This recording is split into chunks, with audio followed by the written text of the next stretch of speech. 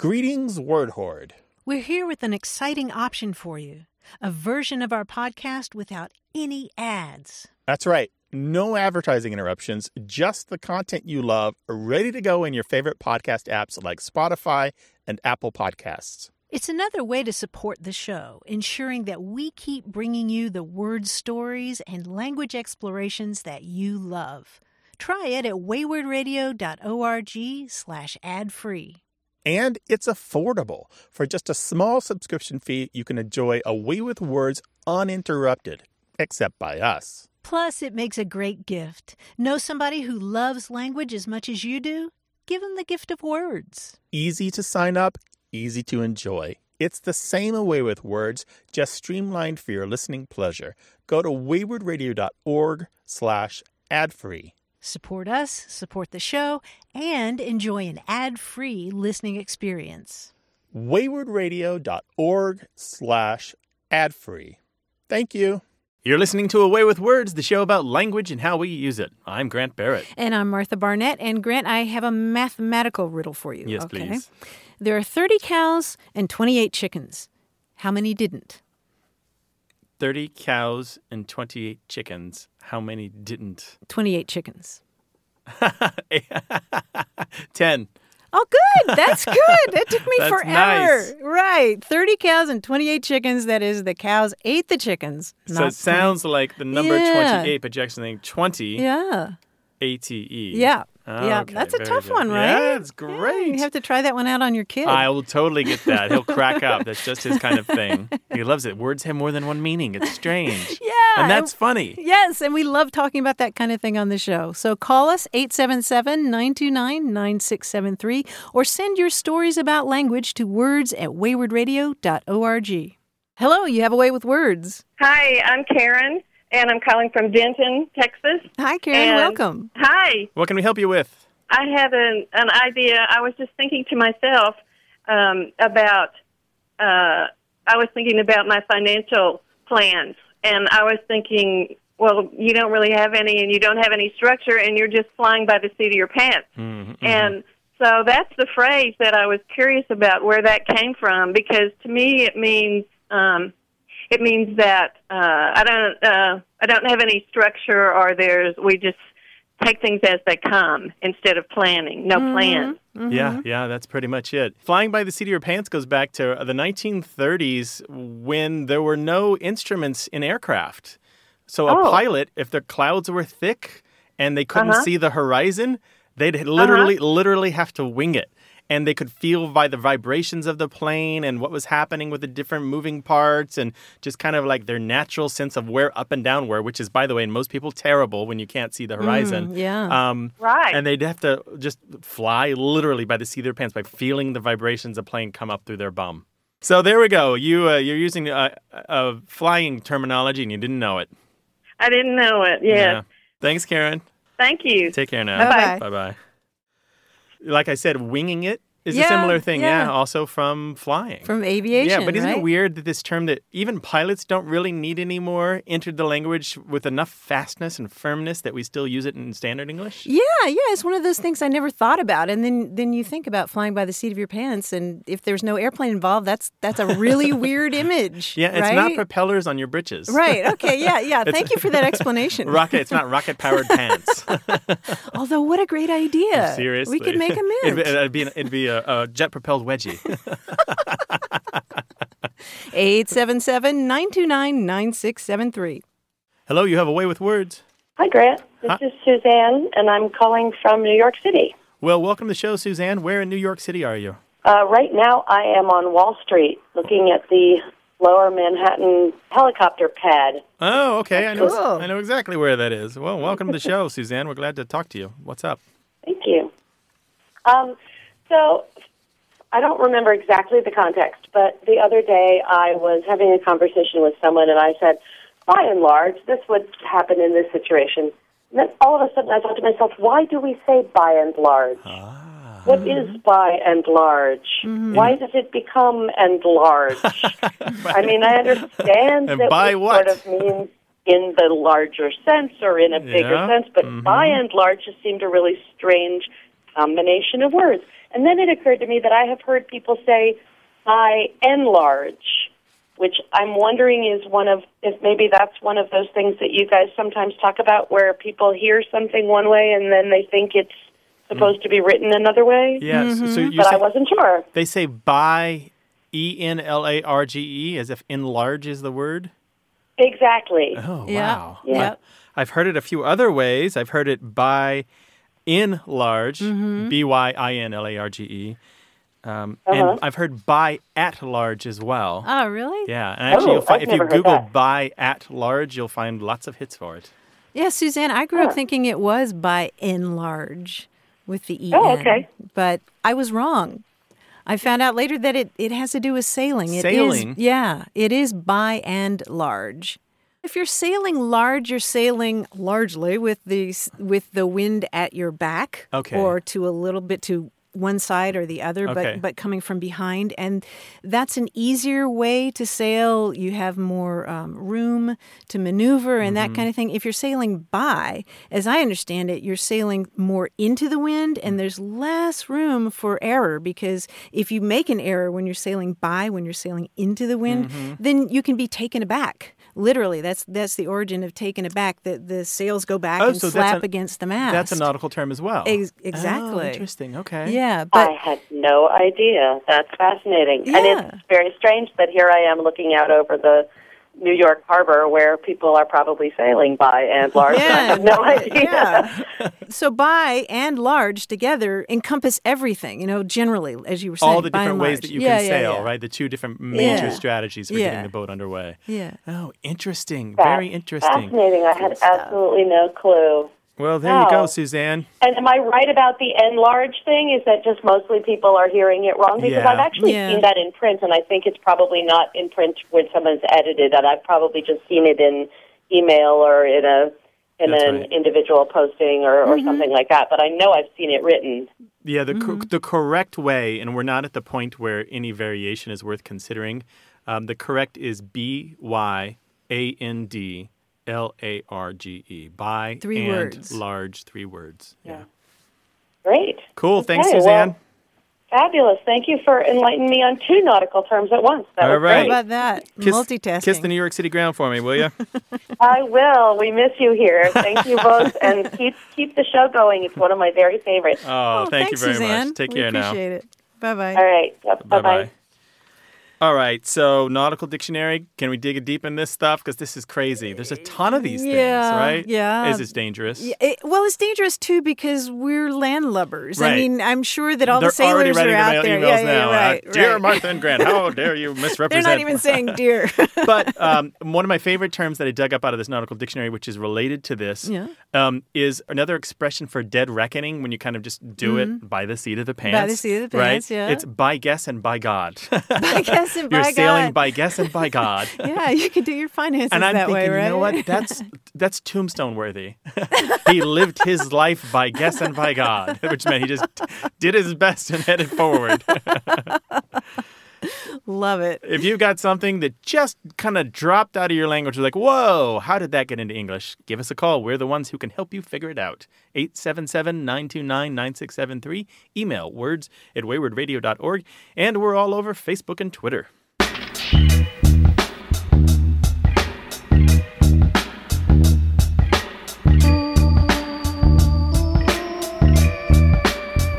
In the networking world, and by networking I mean the world in which you get internet into your home or into your workplace. that networking world. In that Okay. networking world, there's a term called Netflix o'clock.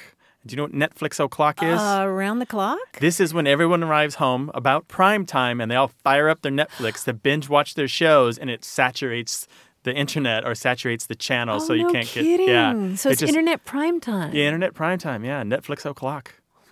So in a household, you can have Netflix o'clock Oh, when you've yeah. got 3 or 4 devices all streaming different shows at the same Okay. time, and you realize, I need to upgrade my DSL.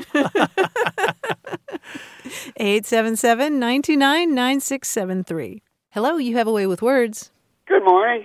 This is Robert Gordon. Aloha from Hawaii, the big island. Aloha. Aloha. What can we help you with? Well, I had a grandmother, Granny Gordon, that lived in Chambersburg, Pennsylvania, and also our family came from Gettysburg. It was a powerful influence on us being in Gettysburg, I think. And Granny used to say, oh, Lee's army had to skedaddle. And I found this in an old newspaper, too, as if the word skedaddle was some kind of a insult that they had made up or something to make fun of the Southern troops. She also said a couple other funny things. Before a journey, she got journey proud or travel proud. Yeah, we know that one. Yeah, we've talked about that one on the show I before. want to hear about that one because I never heard it from anybody else, and I get it very badly. And finally she said, oh, you're just glegged, old top. She called me old top. She said, you're just glegged. Glegged? I said, what's that, Granny? He said, oh, that's too lazy to be any good at all. Glegged? I don't know Glegged. that one. She sounds like she had a bit of fire in her. Oh, she was all milk toast, really, inside. Okay. Yeah, but she was a tough old Presbyterian lady, I guess. Yeah, you got to So what watch can out you for tell those me about Presbyterian all this? ladies. Well, let's break these down as quickly as we can. Please. Skedaddle's really interesting. It did appear at first during the American Civil War. 1861 is when we find it first in print in a New York newspaper to talk about soldiers retreating, and probably not a formal retreat, but more the disorganized fleeing for your life kind of retreat. Uh-huh. We do not know where skedaddle comes from. One of the best etymologists in the world, Anatoly Lieberman, has put his mind to it and come up with lots of theories, none of them which hold any water. He's got page after page in his book called The Analytical Dictionary of English Etymology. And so it's a big mystery where we get skedaddle. But yeah, it did come up during the American Civil War. To be journey proud, as we've talked about on the show, that's, Martha, that's your domain, right? Journey proud. I think proud has to do with being big or swelling or something like that. Like you can have proud skin, which is a raised part of your skin. And so if you're journey proud, you're just bursting with... Bursting with the get up and go. Yeah. Well, it's on the night before a trip. You're all packed. You're so psyched to go. Right. So you're like... It's kind of the opposite in our family. Granny couldn't do anything for a week. She has always rechecking her lists. Me, I can't sleep for 2 or 3 nights before a trip, the older I get. And it was not really a good thing, although it was a form of energy, yes, but Granny wasn't happy about it. Well, yeah, that's sort of like German Reisefieber, which is again, that agitation before a trip. So Ich habe kein Deutsch. Nein? So, Robert, your other term was glegged, G-L-E-G-E-D? Glegged. You're just glegged, she said. And glegged. I don't know how to spell it. And she used it in what condition? What circumstances? It was an affectionate way of her telling her grandson that he'd better get up and take out the garbage.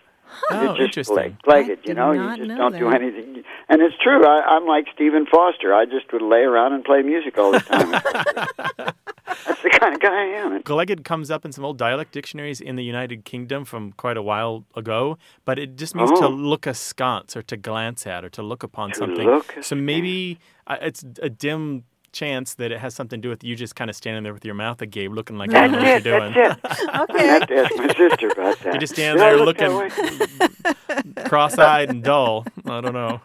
I can see it. Well, I was always lost in thought, someplace far away.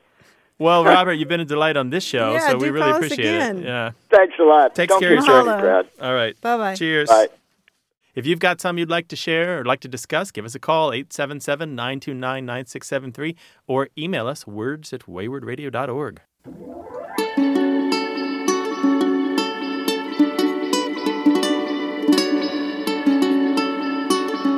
More from the bouncy house of language as A Way with Words continues.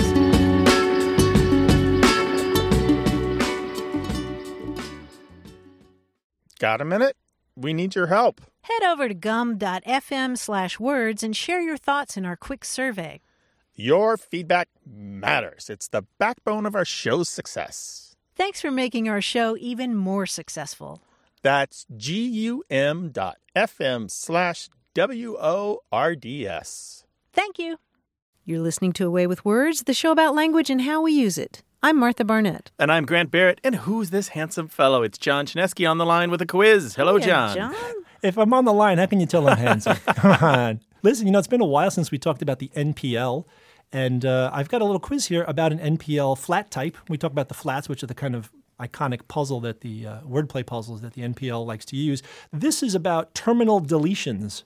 I know it sounds very very dun-dun-dun sounds terminal final. deletions. Yeah, very final. But terminal deletions are an NPL flat style that involves taking a letter from both ends of a word to make another word. Okay. All right, I'll give you a sentence that clues two words. One word is the other word with both first and last letters deleted. Okay? Okay. The shorter the word, the easier it is, but I'll give you the enumeration if you need it. And the first blank will always be the longer word in these examples. Okay? Okay, great. Here we go. It was very blank this December morning, and it's still cold, but it's clear right blank.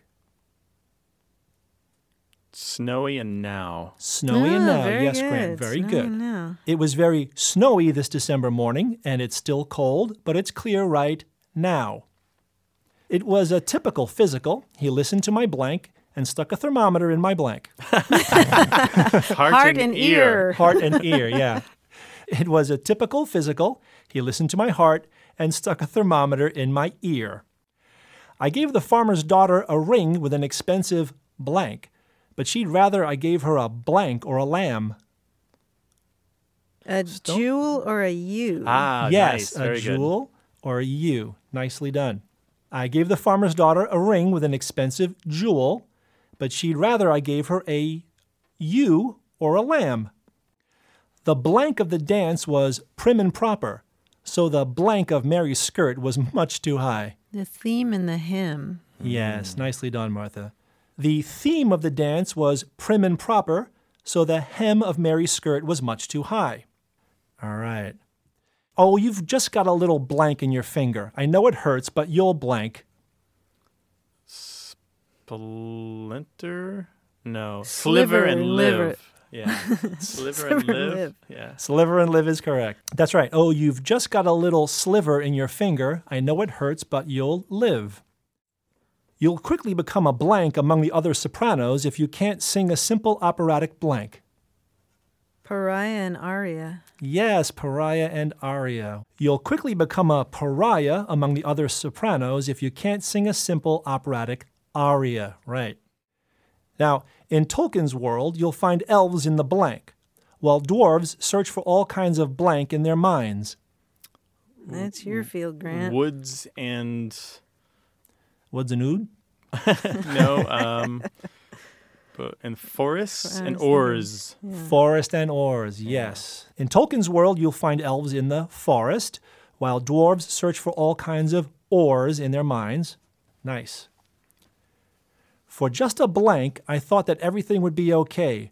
Then a black cat appeared, which I knew was a horrible blank. Moment and omen. Yes. For just a moment, I thought that everything would be okay.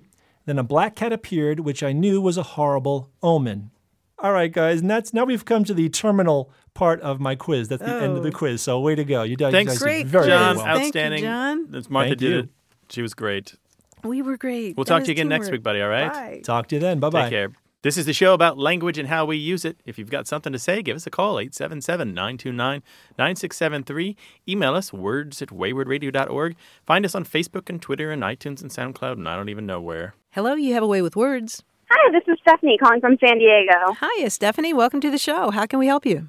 So I have a question. My pastor was speaking in church the other day, and he was talking about this story in Genesis where Sarah and Abraham are at their house, and God actually comes in the form of a man, and he tells Sarah that she's going to have a child, or he tells Abraham. Mm-hmm.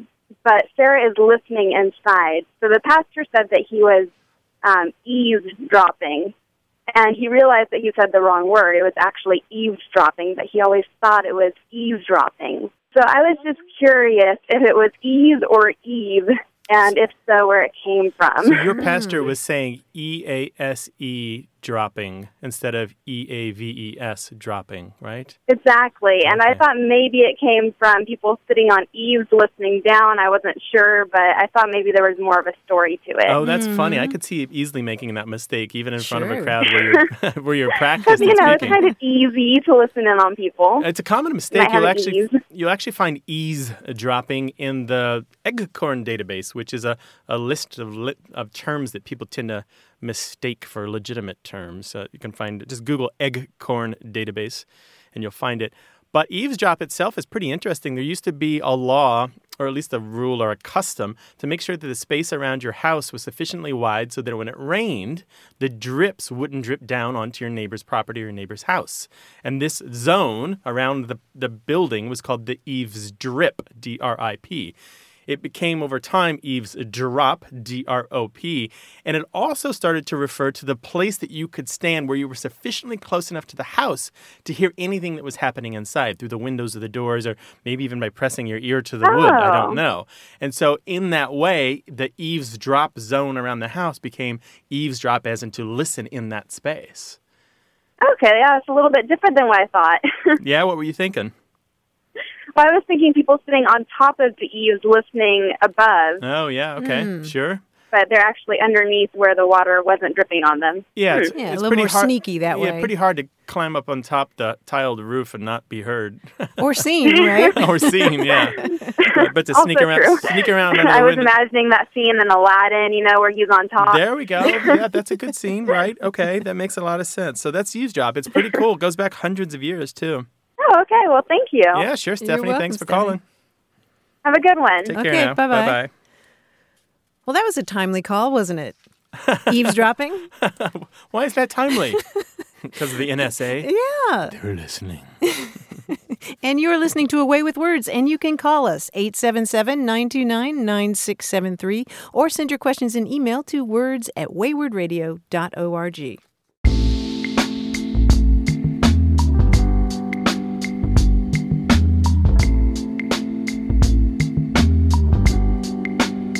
What do you call it when you're cleaning the snow off a car and your arms can't quite reach and there's this strip of snow left in the middle? Oh, that's fantastic. I never thought about that. Is it agnestis? No. What's that? I was thinking car hawk, but what are you talking about? Agnestis. It's the word for that place on your back that you can't reach to scratch. I can think reach it's my from whole Latin. back.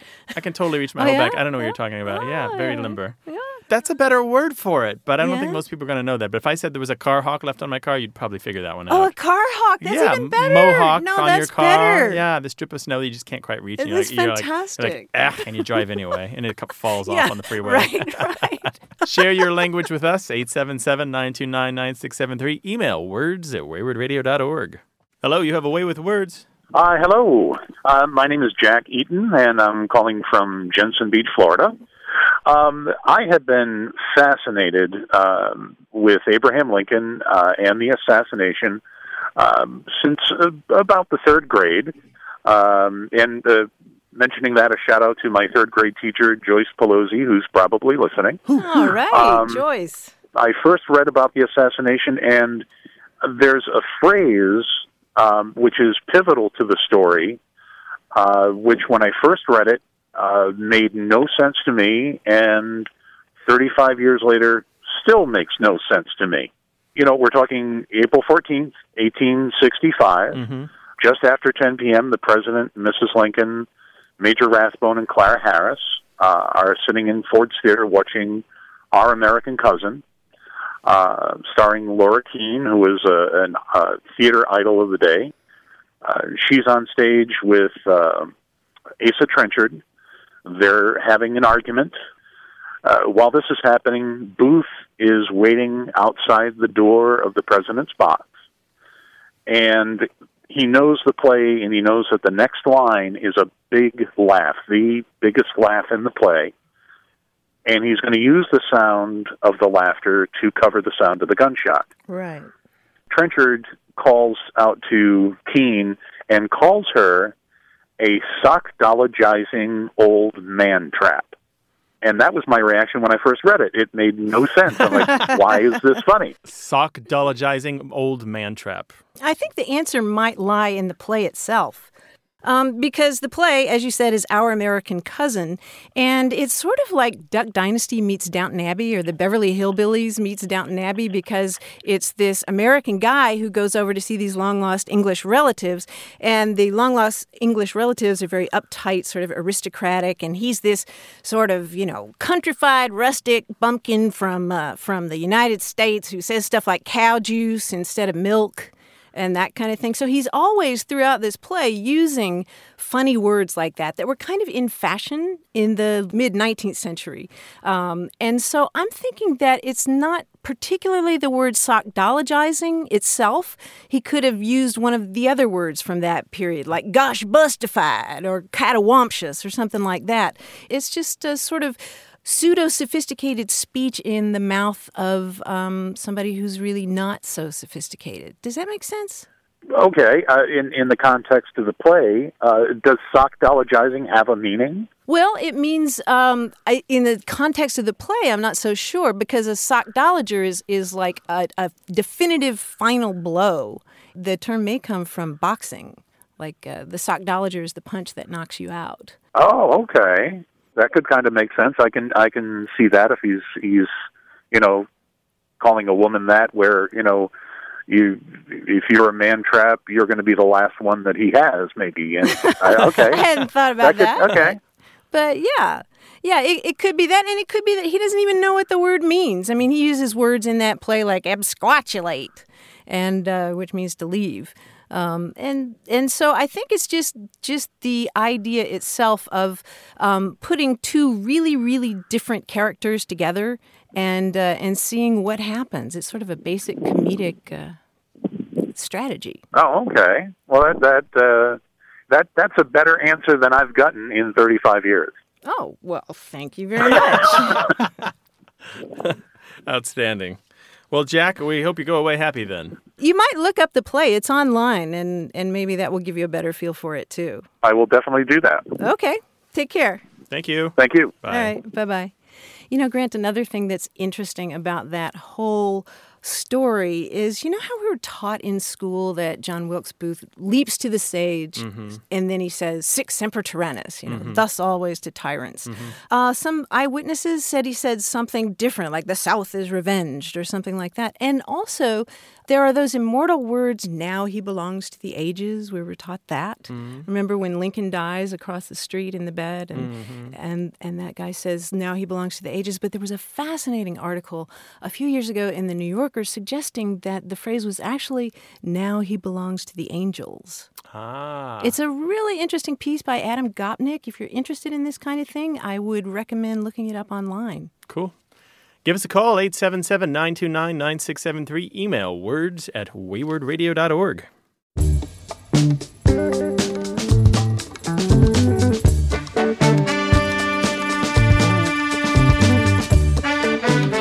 Grant, how about another riddle? Okay. A man leaves home. He goes a little ways and turns a corner. He goes a while and turns another corner. Soon he turns one more corner. As he's returning home, he sees two masked men. Who are they? Ooh, nice. I love this. Two masked men. I don't know. What's the answer? After he's turned all those corners, after he's left home. He's turned all these corners after he left home. And he comes back to home. And he sees two masked men. I don't know what who. Are they I don't doing know. There? I don't know. Who is it? They are the catcher and the umpire. Oh! He's playing baseball. Nice! Love it. Totally suckered. Give us your riddles, your best ones, 877-929-9673, or email words@waywardradio.org. Hello, you have a way with words. Hi. My name's Paul. I'm calling from Milwaukee, Wisconsin. Welcome to the show, Paul. What can we do for you?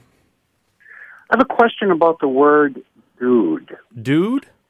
Dude. Dude, D-U-D-E. I've noticed that college-age students use it as a unisex word. So in the days of my youth, I graduated high school in 86. It was primarily used to address a man. But now I've noticed that girls are calling each other dude. And I wonder, when did that start? Are they calling each other dude? Are you sure that that's what they're doing?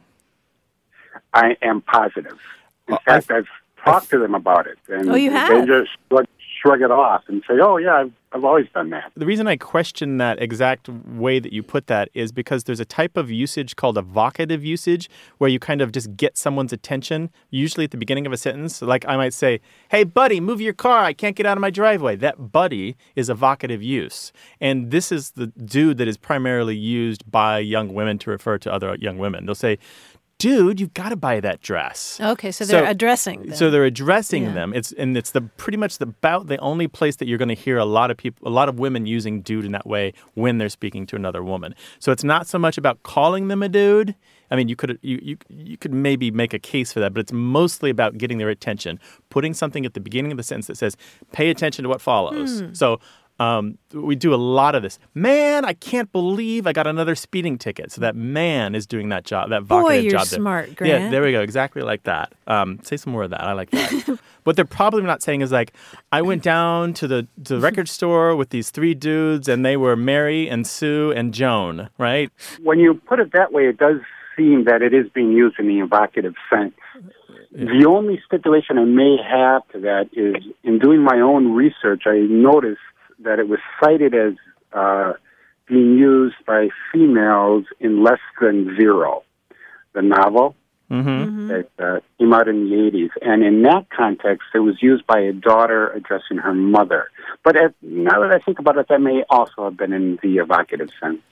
If you want to completely nerd out on this, and this is an activity that we heartily endorse at all opportunity, in 2004, Scott Kiesling, who was at the University of Pittsburgh, published a paper in the journal American Speech titled Dude, and it is literally about dude and this use and many other uses. And he confirms that young women are using dude, but only in the vocative sense. That's so interesting. They're not saying that women are dudes, and they're not ungendering it. They're strictly using it to get attention. I see. Well, that clarifies things a great deal. It's been bugging me. So watch for that, Paul. Let us know what you think. Will do. Thanks a lot, guys. Okay, yeah, sure. Our pleasure. Bye.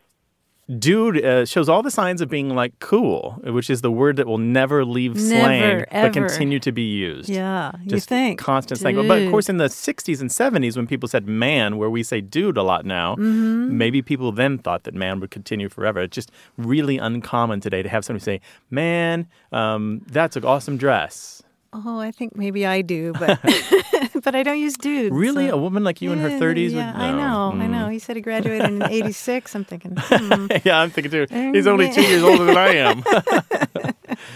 What have you observed about language? Call us about it, 877-929-9673, or send it an email to words@waywardradio.org, and we are all over Facebook and Twitter.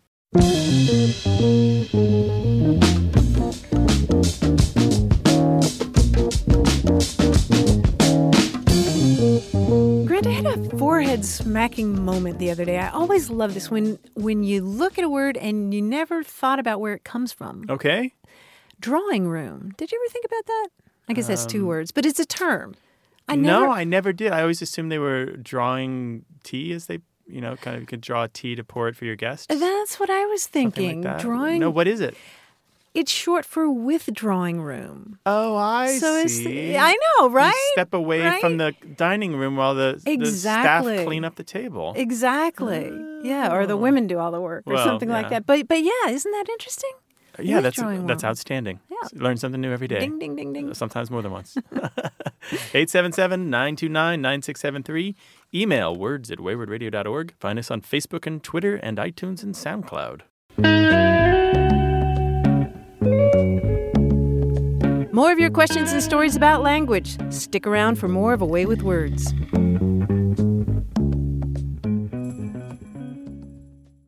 Hey, we've got something special for those of you who love our show but could do without the ads. That's right. Imagine A Way with Words, the same engaging conversations, the same deep dives into language without advertising interruptions. We're talking about our ad-free podcast feed. It's sleek, clean, and it's just for our supporters. It's at waywardradio.org/ad-free. It's inexpensive, easy to sign up for, and works with all major podcast apps like Apple Podcasts and Spotify.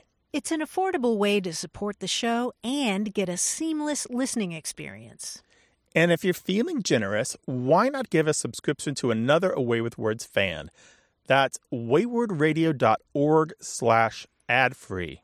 Sign up today. Your support means the world. waywardradio.org/ad-free. Thank you. You're listening to A Way with Words, the show about language and how we use it. I'm Grant Barrett. And I'm Martha Barnett. A few weeks ago, we talked on the show about text tattoos, the fact that more people are getting tattoos that have words and letters on them. And we asked people for their stories about that, and we got some really thoughtful responses. A lot of the text tattoos that people are getting tell a kind of story. You know, people get them when they're at a turning point in their life, maybe a breakup or a move across the country. And another thing that I found interesting from these emails was the fact that for a lot of people, as these text tattoos accumulate, they start to tell a kind of story in different languages. We heard from Patience Etaya, who is originally from Ghana, but she moved here as a small child. And one of her tattoos is her traditional Ghanaian name, which is Akosua. And she said she got that because it's a beautiful name, but it doesn't show up in any of my official documents. And then she has her name spelled out in Arabic letters. And the reason that she has Arabic letters for her name is because her husband is from Morocco. And she said, I didn't want to put his name on my body, so I chose something representative of both of us coming together. And then she has lyrics from a song that really spoke to her in Spanish.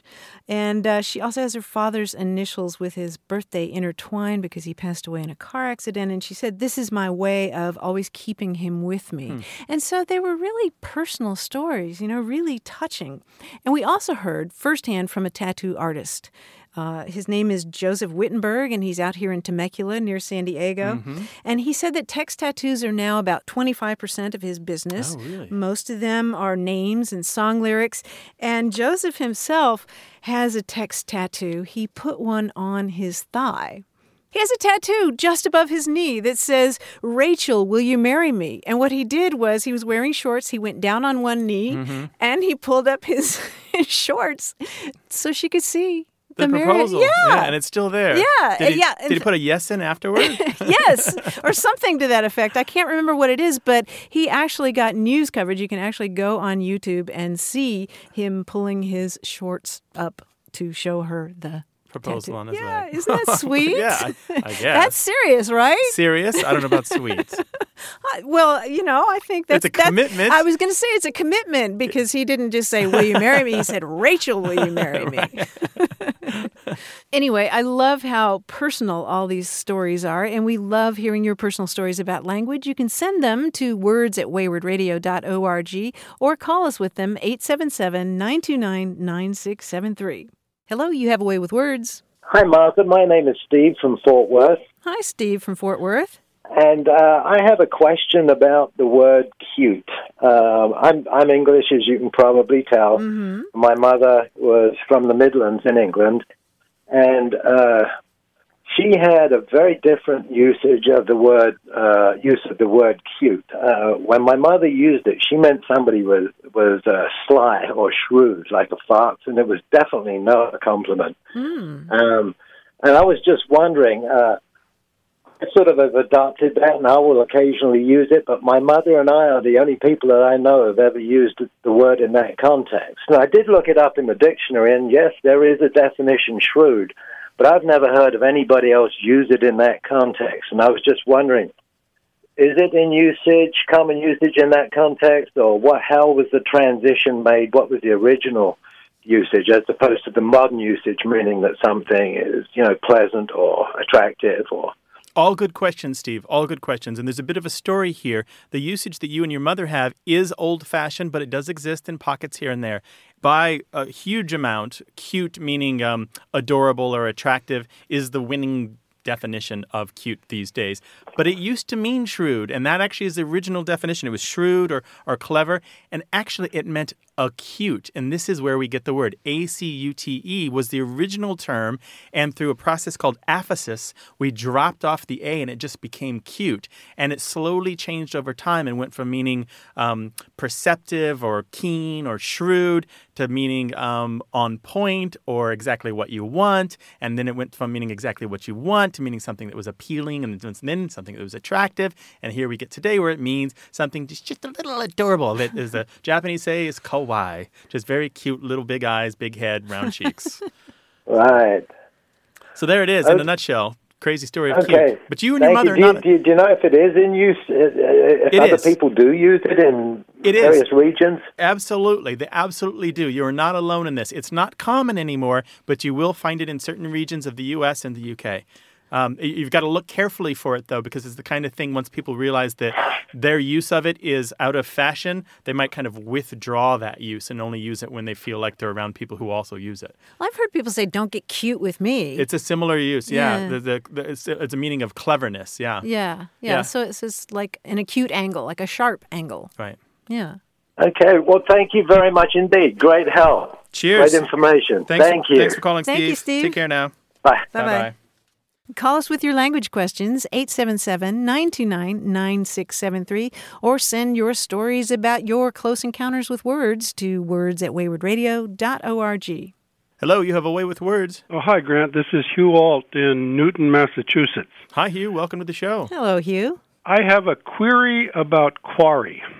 A query about quarry. Okay. All right. I recently went to an exhibition at the Boston Museum of Fine Arts here and saw the watercolors of John Singer Sargent, who is an American early 20th century painter. And one of the features of the exhibit was a series of stone quarries in Italy that he had painted with lovely pastels and colors. And then I subsequently went to a museum at the McMullen Museum at Boston College, where I teach, and they had an exhibition of Gustave Courbet, who's a 19th century French realist. And one of his most famous paintings is entitled The Quarry, but that's a depiction of a fallen stag after a hunt. And my wife, who's an art historian and docent, admired the artistic styles, but I was struck by the linguistic question of the two different meanings of the same word, and I thought it might have a Latin root. Martha, that's in your court. Oh, I'm thrilled that you asked about this because there are two different words here, actually. It's not the same quarry. And the one that has to do with excavation goes back to the idea of a place where stone is chipped and shaped. And so you're making things at right angles out of that. And it goes back to a Latin word that has to do with four. You know? Oh, that's fascinating. So it's like quatre in French. Exactly. And the other quarry is really interesting. And if you know French, you'll find this especially interesting. And I'm fascinated that it was a painting of a stag because in Middle English, the word quarry referred to originally the guts of an animal that are given to dogs after the hunt. And they traditionally were spread out. You would kill the animal, you would disembowel it, you would skin the animal too and put the skin down on the ground and put all the guts there for the dogs to devour. And if you know French, you know the French word for skin or hide, right? Yeah. Cuir. Cuir, yeah. And that was actually the French title. The original French title was curé. Oh, okay.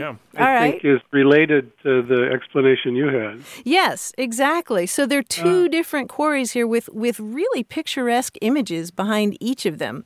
The second one actually is also related to the English word excoriate. If you think of skin or hide, originally that was to skin or flay somebody. Yeah. Interesting. Yeah. Well, that's very, very interesting, and thank you very much for your help. Thank you, Hugh. Okay. Thank you. Bye-bye. Bye-bye. Another interesting word coming from the whole idea of deer guts, of course, is humble pie. Humble pie? Yes. How's that? The old word for the innards of deer was numbles. Numbles? And, so you would make a numble pie. And a numble pie eventually, by misdivision, became a humble pie. Interesting, very interesting. Why do you know so much about guts, Martha? You're a gutsy gal. Maybe that's it. Call us with your language questions, 877-929-9673, or send them an email to words@waywardradio.org, and find us on Facebook and Twitter.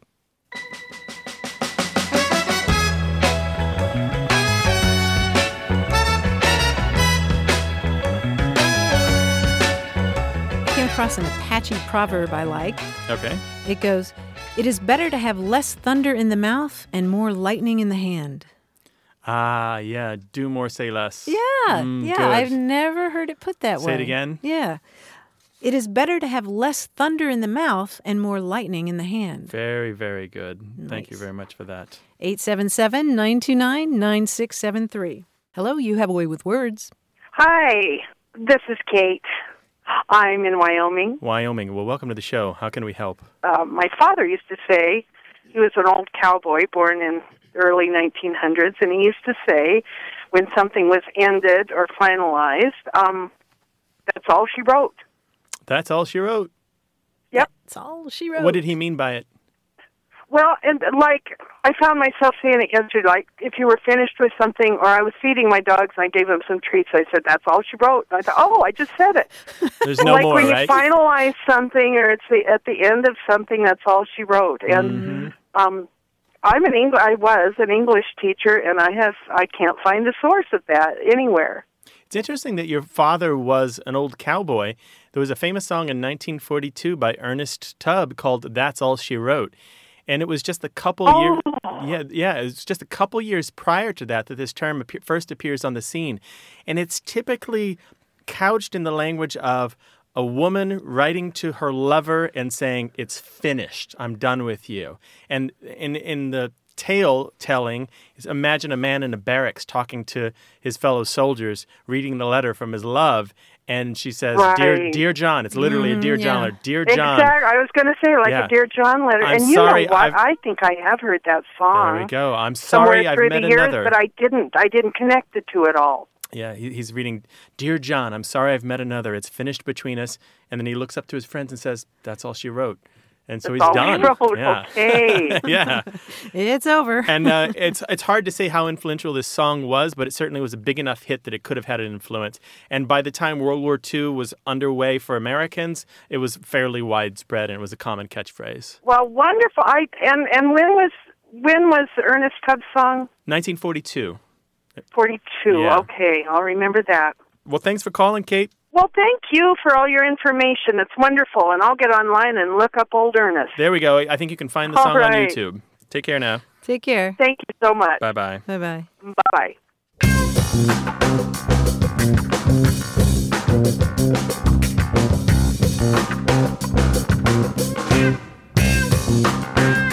Have we talked about Gaby on the show? The Gaby boom? Yeah, the Gaby Sure. boom. Yeah, Yeah, that's been around for a while. Okay, yeah. I just wanted to talk about it because it turns out it's got a lot of history and it's lasting. A Gaby is the child of a gay couple. Sure. Yeah. So you've got the Gaby boom, which is like the rise in gay couples adopting kids or having their own kids and raising families. Yep. Gabies. Gabies. So it's funny because when that word first came along, I thought there's no chance this is going to take off. Oh, really? It's too cutesy, a little too clever. Uh-huh. But you find it now without any kind of like remarkable offsetting by quotes or italics or any kind of explanation really in just a wide variety of texts. That's the sign of success Interesting. for a word. If you've got a word that you came across and you want to make a prediction about its success, let us know. 877-929-9673 or email words@waywardradio.org. Hello, you have a way with words. Hi, this is Jay. I'm calling from Boston. Jay, hello. How you doing? What can we help Hi. with?